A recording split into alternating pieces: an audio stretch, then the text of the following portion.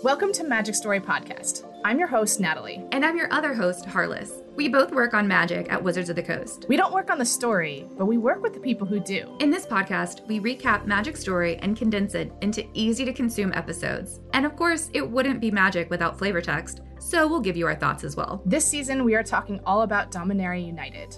Join us as we head into the multiverse.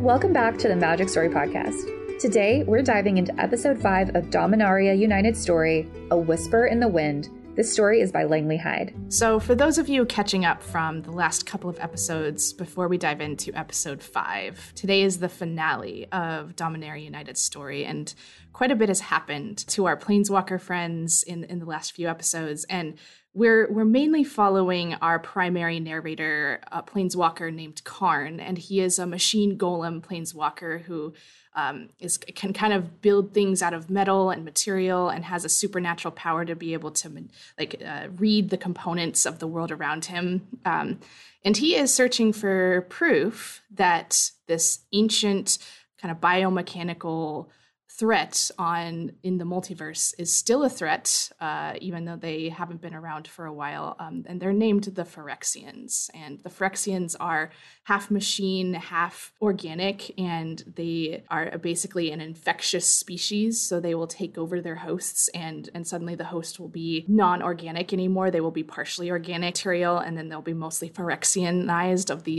this machine components within them, and they will serve Phyrexia. And so he does find proof, and he joins up with his fellow Planeswalker friends, Ajani, Jaya, Joda, and Teferi, and they kind of try to mobilize Dominaria and their friends across the multiverse against this Phyrexian threat, right? The Karn had even run into Sheoldred in episode 1, and so this threat is real, and so they work to mobilize, and all the while they're trying to make friends in order to fight against this massive foe, and they can kind of sense that something's really wrong. The Phyrexians are stronger, they're capable of more things than they were before, and they're also, meanwhile, trying to figure out the secret to operating an artifact called the Silex. And the Silex is just this bowl-shaped artifact, ancient, and no one knows how to use it, but Karn has this feeling that it is the key to destroying the Phyrexians. And so in our last episode, all of our Planeswalker friends kind of split up to find other forces to help them in the fight against the Phyrexians, and Teferi had earned the loyalty of the dragons of Shiv, and Daragaz, the dragon, had joined them, and along with them, the Viashino, the goblins, a lot of other clans kind of joined in as the dragons did, and so they fought off a Phyrexian swarm together and kind of united there. And then, meanwhile, there were lots of things happening in last episode. Meanwhile, there was also this giant dragon engine that had attacked the Yavamayan elves in Krug, and Maria and Joda had to fight side by side in order to destroy this dragon engine operated by Rona, and they kind of destroyed this dragon engine together by using a vacuum bomb ancient artifact. And the Yavamayan elves joined the fight from fighting that together with Joda. And then meanwhile, Jaya and Danitha Capuchin and Ajani try to rally the Dominarian soldiers. And they run across, while they're trying to fight off a new swarm of Phyrexians on Dominaria, they run across Irtai. And he was an old member of the Weatherlight crew, and everyone thought he was dead, but he wasn't. He was Phyrexianized. And so he comes out, and it kind of shows his pet project of taking Dominarians and turning them into his Phyrexianized projects, and actually forces Danitha to kill her own father in this. And he summons a dreadnought, and this massive Phyrexian dreadnought almost gets the better of our Planeswalker friends, but then Rada on the Golden Argosy swoops in to save the day, and they actually kill this dreadnought, and Irtai gets away, and as does Rona from after destroying the dragon engine. And our Planeswalker friends had kind of this momentary victory after the war had officially started across Dominaria against the Phyrexians.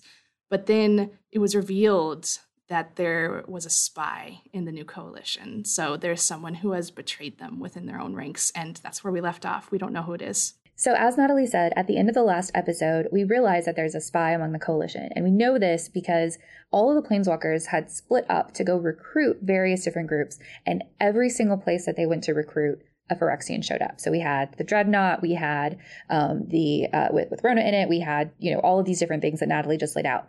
Well, we opened this episode with Teferi and Karn as they work to get ready for the next Phyrexian attack, which is, of course, impending. So Jorah is working on putting a self-destruct button on the mana rig so that if captured, the Phyrexians have absolutely no chance of converting it into a Phyrexian weapon. Now, if they were to get a hold of it, they could create power stones. Now, if you'll remember in episode 2, in the Tower of Argivia, there was a power stone that basically fueled the entire city. So that should tell you how powerful a power stone is. And they would be able to utilize Thrawn steel, which is nearly indestructible. Now, Karn has created a spying device that he hopes will help him see who the traitor in the coalition is. And right at the beginning, Teferi has this really nice moment with Karn where he actually apologizes to Karn for thinking of him as just a thing in the past. And Karn accepts his apology, which is really big. I mean, Karn really spends a lot of time coming up against the fact that was created, right? He was created to be a war machine. He was created to be a thing. So this is a really big moment. Yeah, and you see the Planeswalkers kind of putting aside their differences, right? And the Phyrexians have, the Planeswalkers have always been kind of friends, like the ones that are fighting alongside each other now. Teferi, Karn, Jaya, Joda, they have known each other before, but you can really see that the Phyrexian threat is now so massive that they're kind of putting aside past differences, right? They're trying to reconcile over the errors of their old ways. And you see this moment with Teferi and Karn, right? Over recognizing that Teferi did wrong in the past. And it was just, you've seen them pop up in our episodes where Karn is kind of getting some well-earned recognition after so long. Yeah, he's been doing so much to try to basically save the multiverse, and he's finally getting that, like you said, that recognition from his friends, which is, got to feel so incredible to him. Now, before we go any further, Natalie, I was wondering if you could actually describe what the mana rig looks like. If you're playing Dominaria already, you'll see that there is actually a card for the mana rig called the mana rig. And Natalie, if you'll just describe what it looks like on this card in particular. So yeah, if you were looking at the mana rig from kind of like an outsider's perspective, right? If you were looking at the mana rig, it is a massive artifact. It is the size of a city. It's just humongous, and it's kind of looks like a city too. It's like this giant mechanical city built of metal on these sort of mechanical legs, and actually the mana rig can move with these legs, but where it is currently at the start of our story, it has latched itself into the desert rocks of and into the red mountains of Shiv, and so it's like clamped into the earth pretty much, and it is stationary currently, and that's something that the mana rig can do. But it also does have legs when it needs to. If it's activated, it does have legs and it can actually move, and it almost kind of reminds me of like the way a crab sort of moves, where it's like got these kind of legs and it's got and kind of points at the end of these legs, and it kind of moves in a similar fashion as like a crab would. And it's got this just massive body. And that's where our Planeswalkers are right now. They're actually on the mana rig itself. Now, as they're on the mana rig, they're having this nice moment with Teferi and Karn where Teferi's apologizing, and Jorah is working hard to make sure that there's a self-destruct button on the mana rig. The Phyrexians attack. And the first wave scales the sides of the mana rig and starts just attacking everyone. Also, I'd highlight here the way that Karn describes this desert is just filled with Phyrexians down below them, right? They're up safe, quote unquote safe, on the mana rig right now. But below them in the sands, like it wasn't even sand that was below them. It was just shifting like a massive sea of Phyrexians. And he described like this silver glittering mass as far as the eye can see, all just filled with Phyrexians. And he actually described, you could see larger forms of Phyrexians like dreadnoughts and you name it, kind of like burst from this sea like whales cresting the ocean, right? Like it's just a massive swarm beneath them. And they knew they were going to be attacked eventually. So I just want to give a perspective over just how many Phyrexians are here. Yeah, and speaking of dreadnoughts, actually, another dreadnought is here. And this one has centipede legs and mandibles, as if it couldn't get worse. So this dreadnought starts, crawling towards the mana rig, and it's like as tall as the mana rig itself, right? Which is a feat. But this is a Phyrexianized dreadnought. We saw how big they were in the last episode, like as big as mountains, right? And so this centipede-like Phyrexian just starts crawling through the masses of Phyrexians beneath it and starts heading like straight for the mana rig. Exactly. So our planeswalkers, they fire back at this dreadnought and at the Phyrexians with the mana rig's cannons. Again, it's as big as a city. It has actual cannons on it.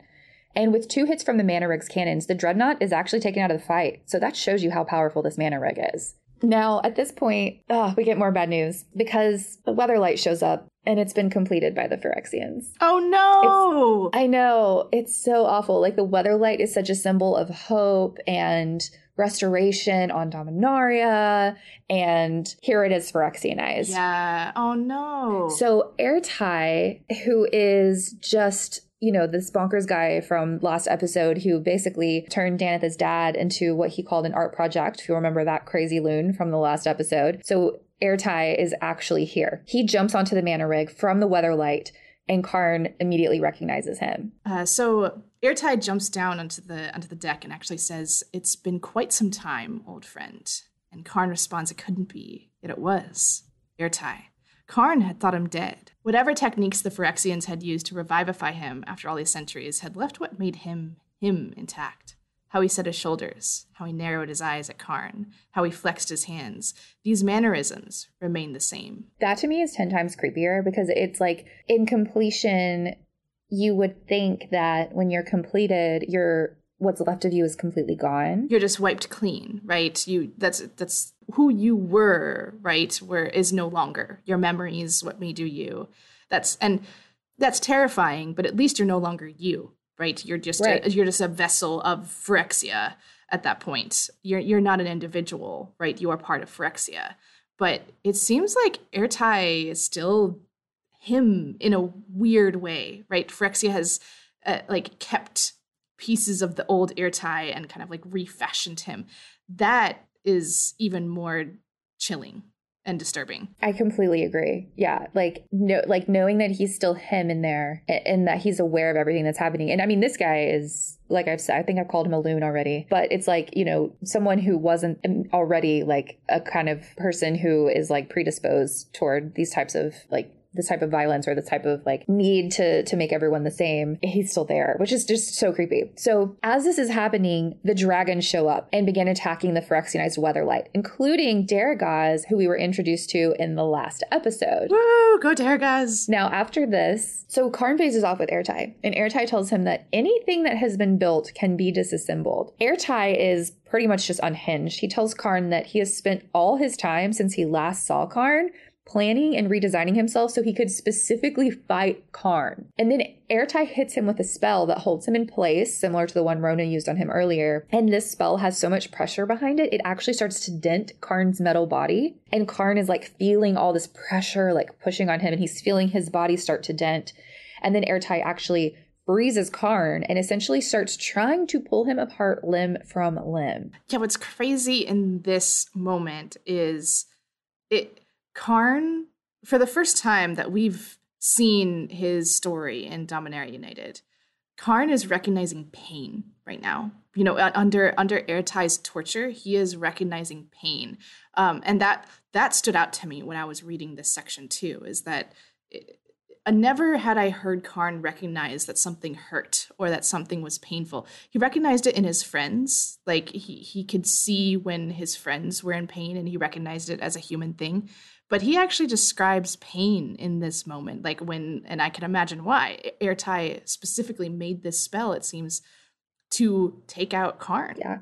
And in fact, Karn actually wonders what it would be like to die for the first time. And in this moment, he realizes he might actually die. And he very quickly decides if he's going to die, he's going to first protect the Silex. So again, the Silex right now is still hidden in Jorah's workshop. And so he uses his Planeswalker abilities to build a metal box around the Silex. And I mean, he just like puts on this like massive lump of metal around it so that there's absolutely no way anyone could get into it unless they can get through a gigantic hunk of basically indestructible metal. Now, at this point, as Karn is battling it out with Ertai and he's kind of frozen and he's experiencing this pain and this realization. He's having a mortal realization. And he even remarks in this moment, right? When I was reading this, this line also stood out to me where he said, like, he never thought he would die. Right. And I'm not quoting it exactly, but it's like he never thought he would die. He always thought that he never would. Like, it was just something that he would have to witness everyone else doing, but he would never have to actually go through it himself.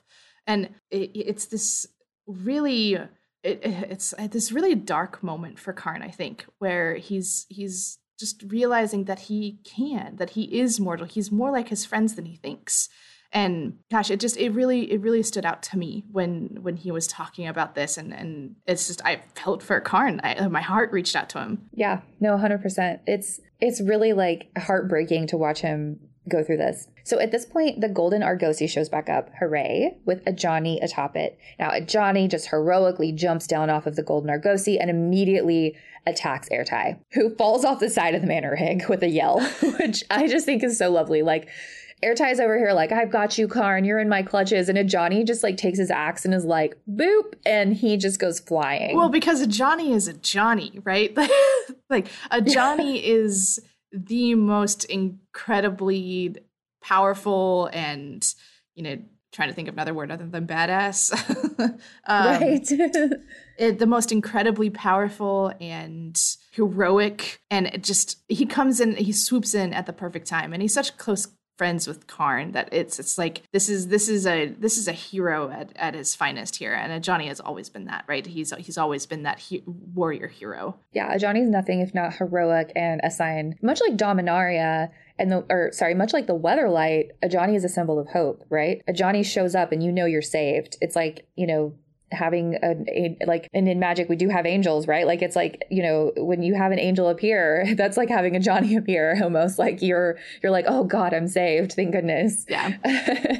So in this moment, Karn decides he can trust Ajani, and he tells Ajani they have to defend Jorah's workshop because that's where the Silex is, and they cannot let the Phyrexians get the Silex because, again, Karn believes that this is the key to actually taking the Phyrexians down once and for all. Yeah, it's always been about the Silex. For those of you who are trying to remember, get caught up to speed on our last episodes, it has always been about the Silex. The Silex is the key. Our whole story has been revolved around keeping this thing safe and secret because Karn knows it is the thing that the Phyrexians are after, and the Phyrexians would not be after it if it wasn't important. Exactly. Now, Jaya arrives on the Golden Argosy, as do Danitha and Radha and their troops, the Benalish Knights and the Keldon warriors. They join into the fight, and they make short work of the Phyrexians with both blade and flame. At this point, Jaya actually tries to joke with Karn because Jaya is just all sass all the time. And Natalie, can you read to us what she says? Yeah, so this is the sentence where Jaya raised a curtain of flame and drew it along the decks, herding the Phyrexians towards the Argosy and her troops. Karn, she cries, how do you like your interplanar nightmares cooked? Amazing. How do you like your interplanar nightmares cooked? Like, that is such a Jaya moment, but I think the best is Karn's response, where he just flat out deadpan says, I do not require nutritional sustenance. I do not require nutritional sustenance. Thanks, Karn. That's such a machine thing to say. And it's just, it made me chuckle. Oh, that's so good. Now, at this point, Jaya also shows off that she's able to cast this really powerful lightning spell. And she, tells Karn that this is what she's been doing. She's been learning this really powerful lightning spell, which is really cool. I learned some new tricks, is what she says. Yes, of course. Because, again, pure sass. Because it's Jaya fashion. Yes. In a true Jaya fashion. Now, at this point, Karn spots Sheoldred among the Phyrexians. She has been attached to some, and this is a quote, nightmarish construct from the ancient wars of Dominaria, and is now as tall as the Mana Rig itself. Now, Sheoldred opens her mouth and speaks, and Karn hears her. You have the Silex for me, she says. Karn immediately instructs Jaya to run and get the Silex from Joyra's workshop and take it far away. So he's choosing to trust Jaya in this moment.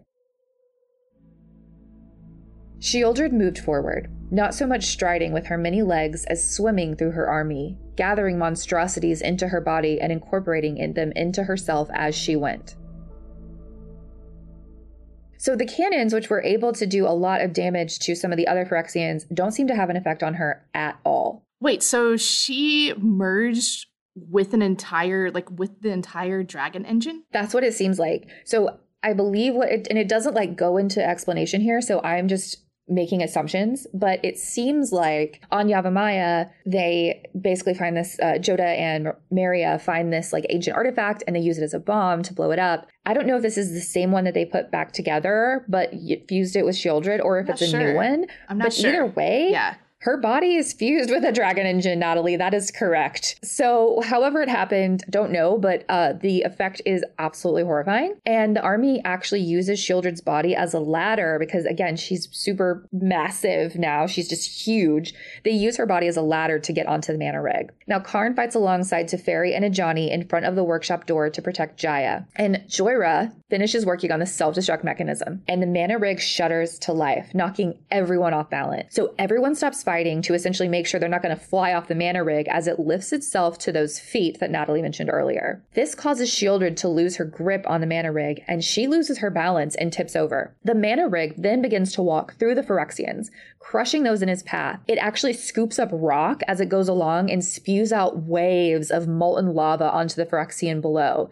And the Phyrexian army begins to pull back. At this point, the Yavimaya elves show up on top of a Magnagoth, which is a tree folk in magic lore. The Yavimayans unleash arrows as the tree folk just tear through the Phyrexian army. And Jodah is with them.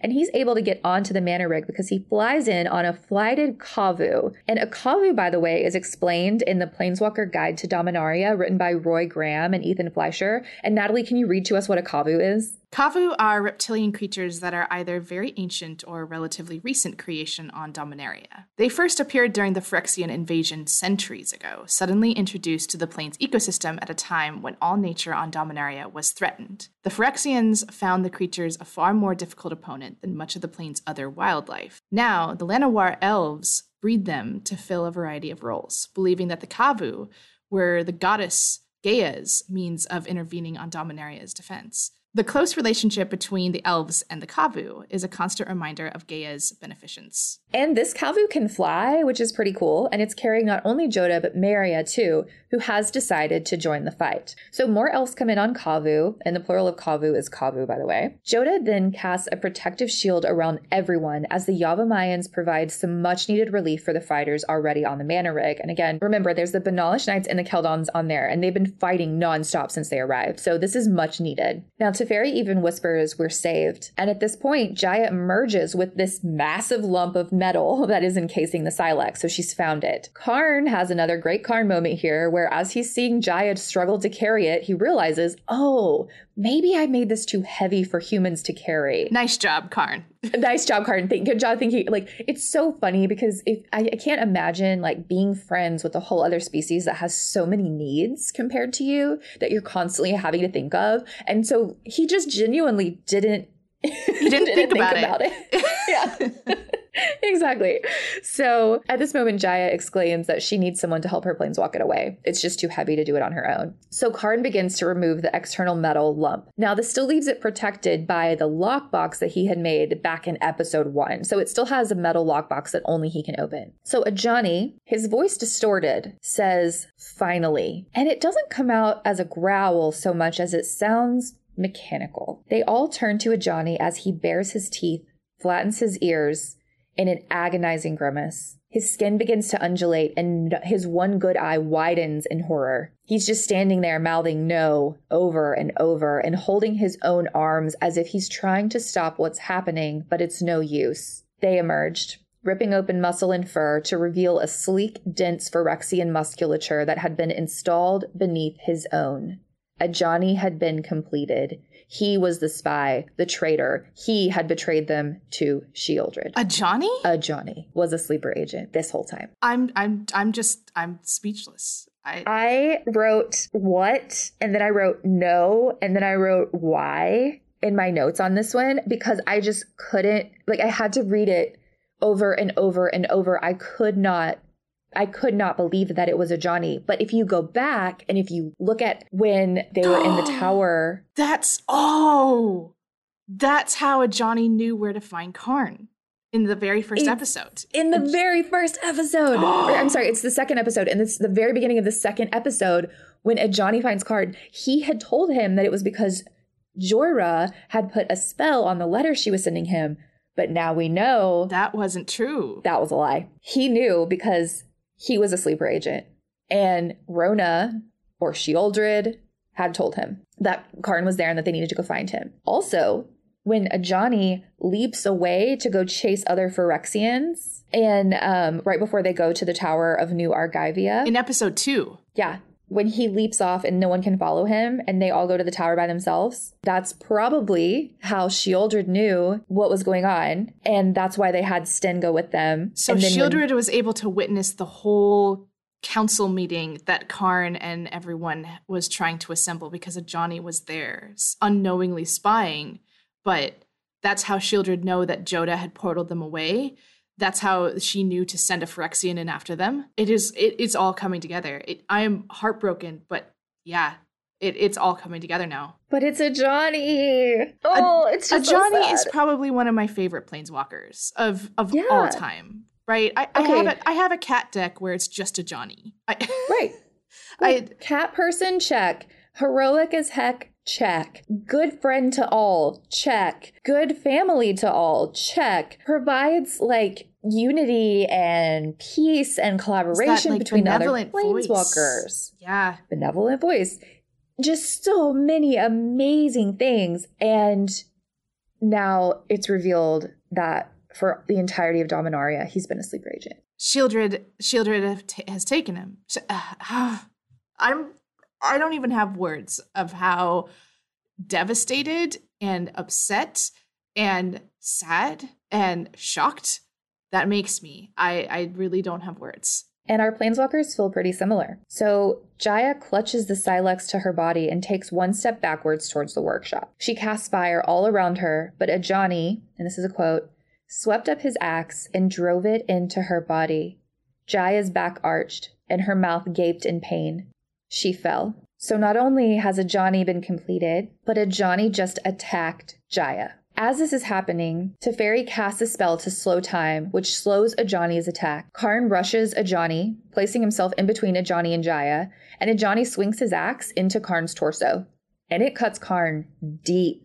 Even though Karn expected the blade to skid off of his metal body, a Johnny's axe is embedded in Karn's torso, and Karn is trying to pull it free. A Johnny passes both he and Karn and goes straight to Jaya. A Johnny says, "The Silex and Karn, two of the artifacts the Whispering One wished to obtain on Dominaria." Jaya says he's going to have to kill her before she'll let him have it, and casts this white hot fire that actually burns a Johnny's fur away, which reveals blackened wires and cables below his skin. But with a thrust of his ruined hand, he hurled Jaya over the edge of the mana rig. Hurls her over the mana rig and she's saved by another planeswalker? Right? Hurls her over the edge of the mana rig, period. And nothing? And nothing. So Jaya is dead. Like, what next? Are you going to kill off all of my favorite planeswalkers? I don't even know how to react. I mean, this is shocking, right? We just found out that a Johnny has been a sleeper agent the whole time, and that is bad enough because now we know that a Johnny has been compromised, and there is no cure for completion. There isn't a way to reverse this. There's not a way to come back from it. Like, his body is half metal. A Johnny is gone. A Johnny is gone, exactly. And now he kills Jaya, a planeswalker that is so powerful against the Phyrexians because of her her very unique power of fire. I mean, she's been the most effective. And that's probably why he went straight for her, right? So two reasons, right? Like, she's holding the Silex and she's his greatest threat.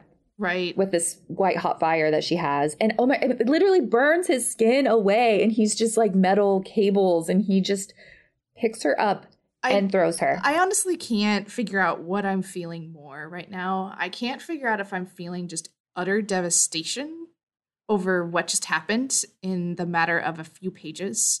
Like, this just completely blows a hole in so much that Ajani is gone and then now Jaya is gone. But I also can't tell if I'm like mad. I don't want to be mad at Ajani, but I'm also really mad at Ajani right now, but I don't want to be. Yeah. I'm so torn on what to feel right now. The most brutal part to me is as he's realizing he's been completed, and he's just mouthing the word no in complete and utter disbelief, because he didn't know he was a sleeper agent until this moment either. And I mean, that our planeswalkers are just standing there horrified. So Teferi gasps, Jodah cries out, Karn tries to remove the axe from his body to no avail. I mean, it's in there. And Karn sees the Silex where Jaya had dropped it. But before he can get to it, Ajani puts his arm around Karn like a buddy, lifts the Silex, and crushes it in his hand as if it were made of nothing more than paper. I mean, it is an ancient artifact, but... That's 3 blows in a row. The Silex, the whole thing, this is what the story has been all about, is keeping the Silex safe and figuring out how to operate it, and it's just gone. Yeah. It's just gone. I know that this is a podcast and you can't see me, but like my hands have been over my eyes for the last like 5 minutes of talking about this. and I'm just over here with like hands flapping in the air over I don't know what to even think or do. I'm just flabbergasted is really what I'm feeling. Because everything they've been working for has just been boom, boom, boom, like knocked down like dominoes. And now what do they have? They've lost Jaya, they've lost Ajani, and they've lost the Silex. And here I was thinking that they were going to win this battle, and that, you know, they were going to take out Sheoldred, and, you know, the mana rig was going to save them or something. No. Apparently I was wrong on all of my assumptions here. I assumed... It's strange, right? I've always assumed that nothing bad could ever happen to a planeswalker. Like, it just, they seem so invincible, and that nothing bad could ever happen to them. And then now in this set, and then in, you know, and we had seen it in Kamigawa Neon Dynasty too, when Tamiyo was completed, Tamiyo. It is now making me doubt the invincibility of planeswalkers, right? It's hugely making me question whether anyone is safe. Like, truly, for the first time, I'm truly doubting whether the planeswalkers can even get out of this. Absolutely. I mean, this shows how big of a threat the Phyrexians truly are, and how powerful Sheoldred has made her army of Phyrexians. So speaking of Sheoldred, on the ground, she actually crashes once more into the mana rig, crushing it between her enormous body and the side of the mountain. And the tide of the battle turns once more to the Phyrexians' favor. Sheoldred then splits herself apart, so she basically separates her human-like torso from the mechanical dragon engine and dives onto the deck of the mana rig. Now, despite most Phyrexians being very gory and dark and metal, she has a very beautiful face, and one of the planeswalkers actually remarks on how she probably stole it from some long-dead beautiful woman. Now, Sheoldred places a hand on Karn's chest and says, I have the mana rig, I have you. Dominaria is vulnerable to invasion. All the wonders of my people will become your wonders. All our beauty will become your beauty. There is only one truth. The next step in evolution will be completed. And all around the battlefield, Phyrexians begin to murmur, there is only one truth. There is only one truth. There is only one truth. Sheoldred tells Karn that things didn't go to plan for her because of his efforts. And then she reaches over and breaks the chain that he's wearing, which is holding the scrying device, the locator, and the tool he'd used to communicate with the Weatherlight, and just tosses it to the ground. She continues on. No, this is better. I do have a plan, Karn. A plan for you and for Dominaria. For all the worlds. At this moment, Joyra chimes in. I guess you're going to be disappointed, she says, because you won't get what you want today.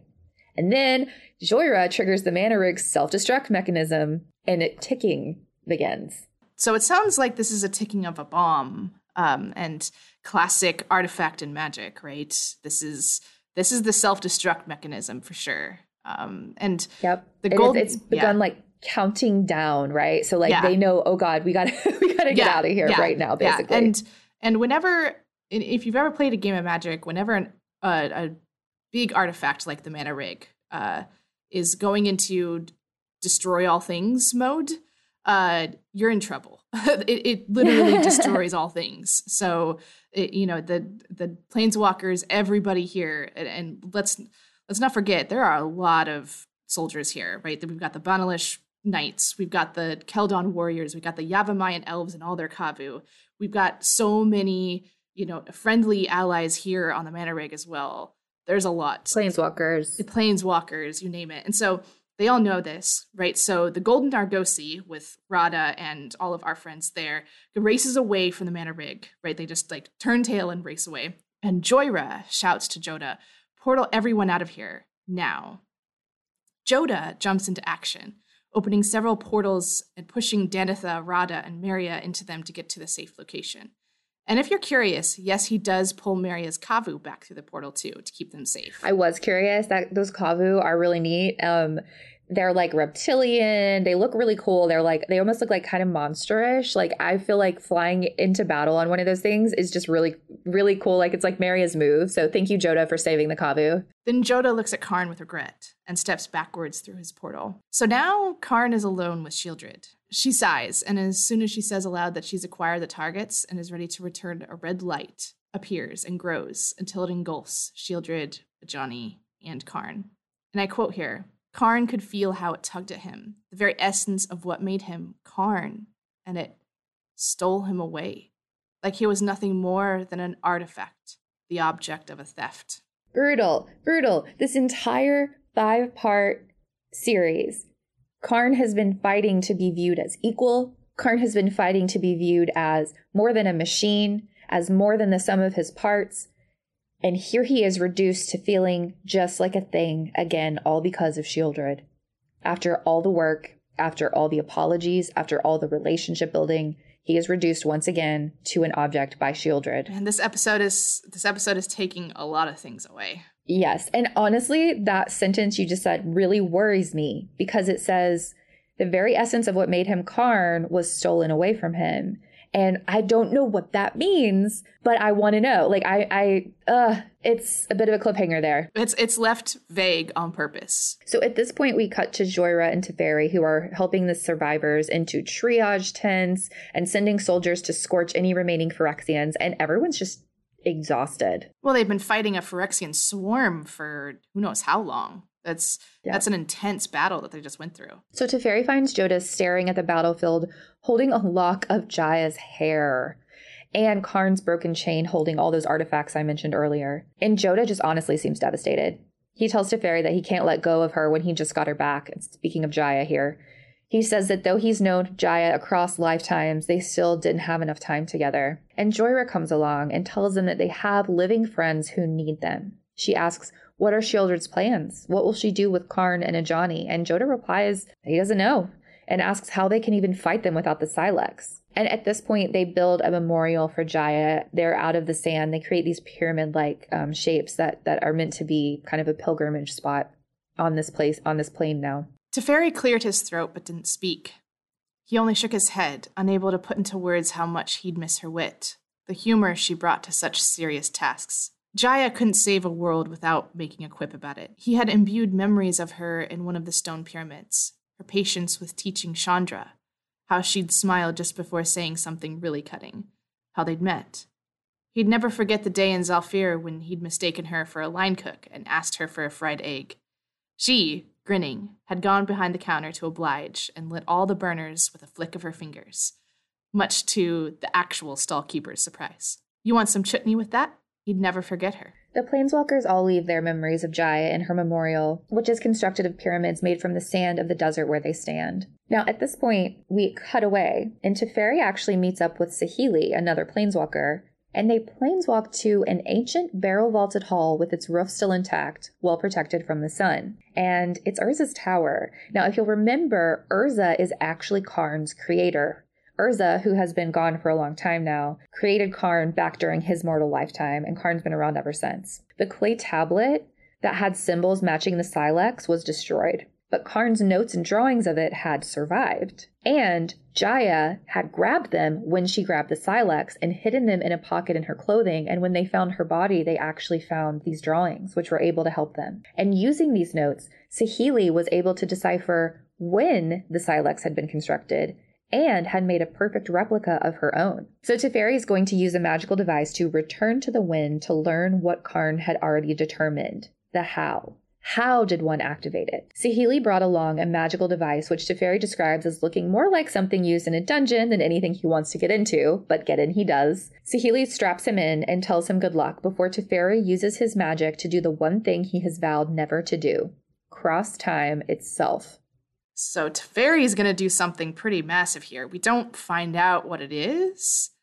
I have some guesses, but are we really not going to find out, Harless? Are we really not going to find out in Dominaria United what Teferi is up to? Well, there's one more scene, but the scene is with Karn. So no, we're not going to find out any more in this episode. But do you want to tell us about the last scene with Karn? Yeah, so this last scene is that Karn finds himself, he wakes up in sort of a dark cavern, wondering how his friends fared after the battle. Like, right, he had seen Joda at the very beginnings of trying to get everybody escaped, but he hadn't been able to see whether they were okay on the other side. He does not know the true fate of Jaya, right? He even wonders about her, but then says, no, best not to think about that, because he has this bad feeling that she might be dead. And so he truly doesn't not know the fate of any of his friends. However, it is a good sign that he's thinking about his friends at all. He remembers them, right? Because the last we had seen of Karn is that it felt like Karn's self had been taken away, but he's obviously still there. There's still Karn there. And then while he's thinking about his friends, and what had maybe befallen them, a white light illuminates the cavern, and he sees that he's not alone. Elish Norn stood before him, glowing as though she housed a star. Her attenuated limbs had an insectile delicacy, and her long face had an arthropod's beauty. Her smile was narrow and self-satisfied, even as she scraped a servile bow in his direction. "Welcome, Father." Elish Norn's voice was a throaty, pleasing contralto. "Welcome home." Ooh, super spooky. Karn looks around for Sheoldred and Ajani, but isn't able to find them. Elish Norn grabs Karn by the chin and tells him he's been away for far too long. They've missed him, and he deserves to share in the glory of what is to come. And at this point, he sees a small sapling growing from the porcelain sand that covers the ground. Its branches have an iridescent sheen, and beads of oil hang from the twigs like buds. Even in what is probably one of his worst nightmares, Karn can't help but feel a tenderness for this little tree, trying to fight against the odds and survive. He asks Elish, "What is it?" And she replies, "It is the beginning of great things, Father. It is the beginning of everything." And that is how the final episode of Dominaria United ends. On another cliffhanger. So, we end with Elish Norn, and that leaves so many questions for me on what is she doing? Without getting too much into speculation, right? I don't want to assume too much about where we're going here, but we were introduced to Elish Norn at the very end. We also don't know what happened to Sheoldred, right? Like, the mana rig maybe destroyed her, right? She could very easily be destroyed. But suddenly we're introduced to Elish Norn. Sheoldred, Ajani, and Karn all went into that like glowing red light together, but Karn is the only one that like ended up where he ended up. So we don't know if she was, like you said, destroyed, or maybe she just went somewhere else. Or Karn like woke up. Maybe she was there and walked away. And same with Ajani. Like he could be fine in another room. He could be completely gone. We just don't know. We have no idea also where Karn is. He's just in this ambiguous, dark cavern space with Elish Norn of all individuals, right? And we kind of got a small description of her, but she's clearly, I don't think she's a good one. Like I'm just getting this creepy feeling. I don't think Elish Norn is a friend to Karn. No. I don't think she's here because she wants to help him in any capacity. And I think Karn knows that too. Yeah, they really Langley Hyde really did an amazing job with the story and really left me with a lot of questions. Now, the great thing is that this is a 4-part story arc. So we just completed part 1. We just talked about Dominaria, but don't you worry because we're going to be back for season 2 to talk about Brothers War. So stay tuned for that. As always, you can find the story on mtgstory.com, and we will see you for season 2 for the Brothers War. Thanks for joining us in the multiverse. Have a magical day.